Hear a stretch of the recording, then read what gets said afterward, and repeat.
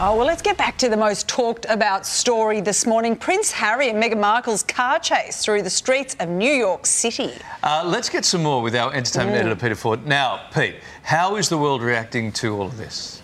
I think a level of scepticism about the detail of it. I mean, it's pretty clear that something happened. I mean, I don't think anyone's denying that. But exactly what did happen and why do they want us talking about it is, I think, the two interesting keys here. Now, first of all, what did happen? Now, they claim it was a near catastrophic chase. Suddenly the word high speed has been inserted into the story. I'm not sure how. If you've ever been to New York in Manhattan about 10 o'clock at night, it's basically gridlock. The number of times I've sat in cabs and thought I could walk this quicker because you've got all the theatres coming out, people going to restaurants and nightclubs, and so it certainly was not a chase in the sense you would see in like a movie like the French Connection, for example. It may have been a pursuit, but it was not really what most of us would refer to as being a chase. But they put out this very lengthy statement, which was very dramatically worded, which guaranteed it was going to become a front page story of every newspaper around the world. And of course, it goes into that narrative of,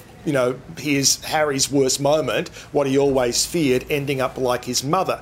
Now, the New York mayor is pouring water on the story. The cops are somewhat pouring water on the story. Now, I'm going to show you this grab from a very respected journalist called Max Foster. He's with CNN. Now, he has just in the last hour spoken to a man called Chris Sanchez. Now, we've got some photographs here. Chris Sanchez is in the security detail of Harry and Meghan, has been for quite some time now. Now, he was a part of this. That's Chris in the background there. And he was part of this chase, whatever pursuit, whatever it was, in the last few hours. And he is certainly presenting a very dramatic story, which backs up Harry and Meghan's story. Of course, he's on the payroll, some would say. But this is what Max Foster had to say about his chat with Chris Sanchez.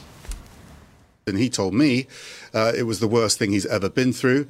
It wasn't a high-speed chase because they were trying to stick to the speed limits and not put anyone in danger, but it did go on for more than 2 hours. It involved swapping vehicles and trying to get into safe spaces. They said there was about a dozen vehicles, cars, motorbikes and also cycles chasing them, trying to get pictures. At one point, Harry and Meghan's car was blocked off and photographers were taking pictures of them. They didn't at any point feel at risk. They were scared, but they didn't feel their life was at risk. They were, however, concerned about people dying on the roads because the paps, they say, were crossing red lights, going up onto the sidewalk. And they, at several points, they were concerned that pedestrians could be killed.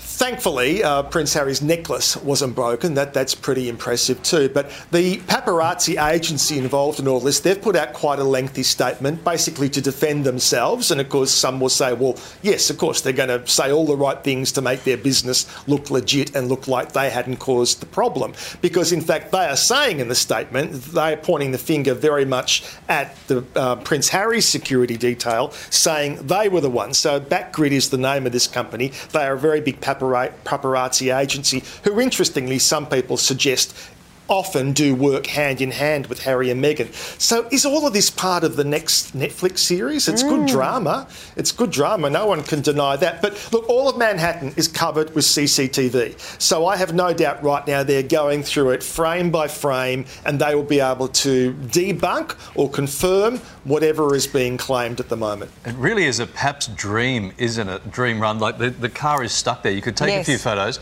pop into Dunkin' Donuts, get a coffee, walk back out. The car's 3 metres down the road. Yeah, but no one... I mean, they were not being carjacked. You know, perhaps wanted to get pictures. Pull over, call the cops. They're not going to get crowbars and break into the car and harm you. Yeah. This only can be a chase or a pursuit if both parties want it to be a chase or a pursuit. And if they ended up in that New York cab, that's the most dangerous and bizarre part of the story, is that despite all the security vehicles they had, they ended up using that as a decoy getaway car.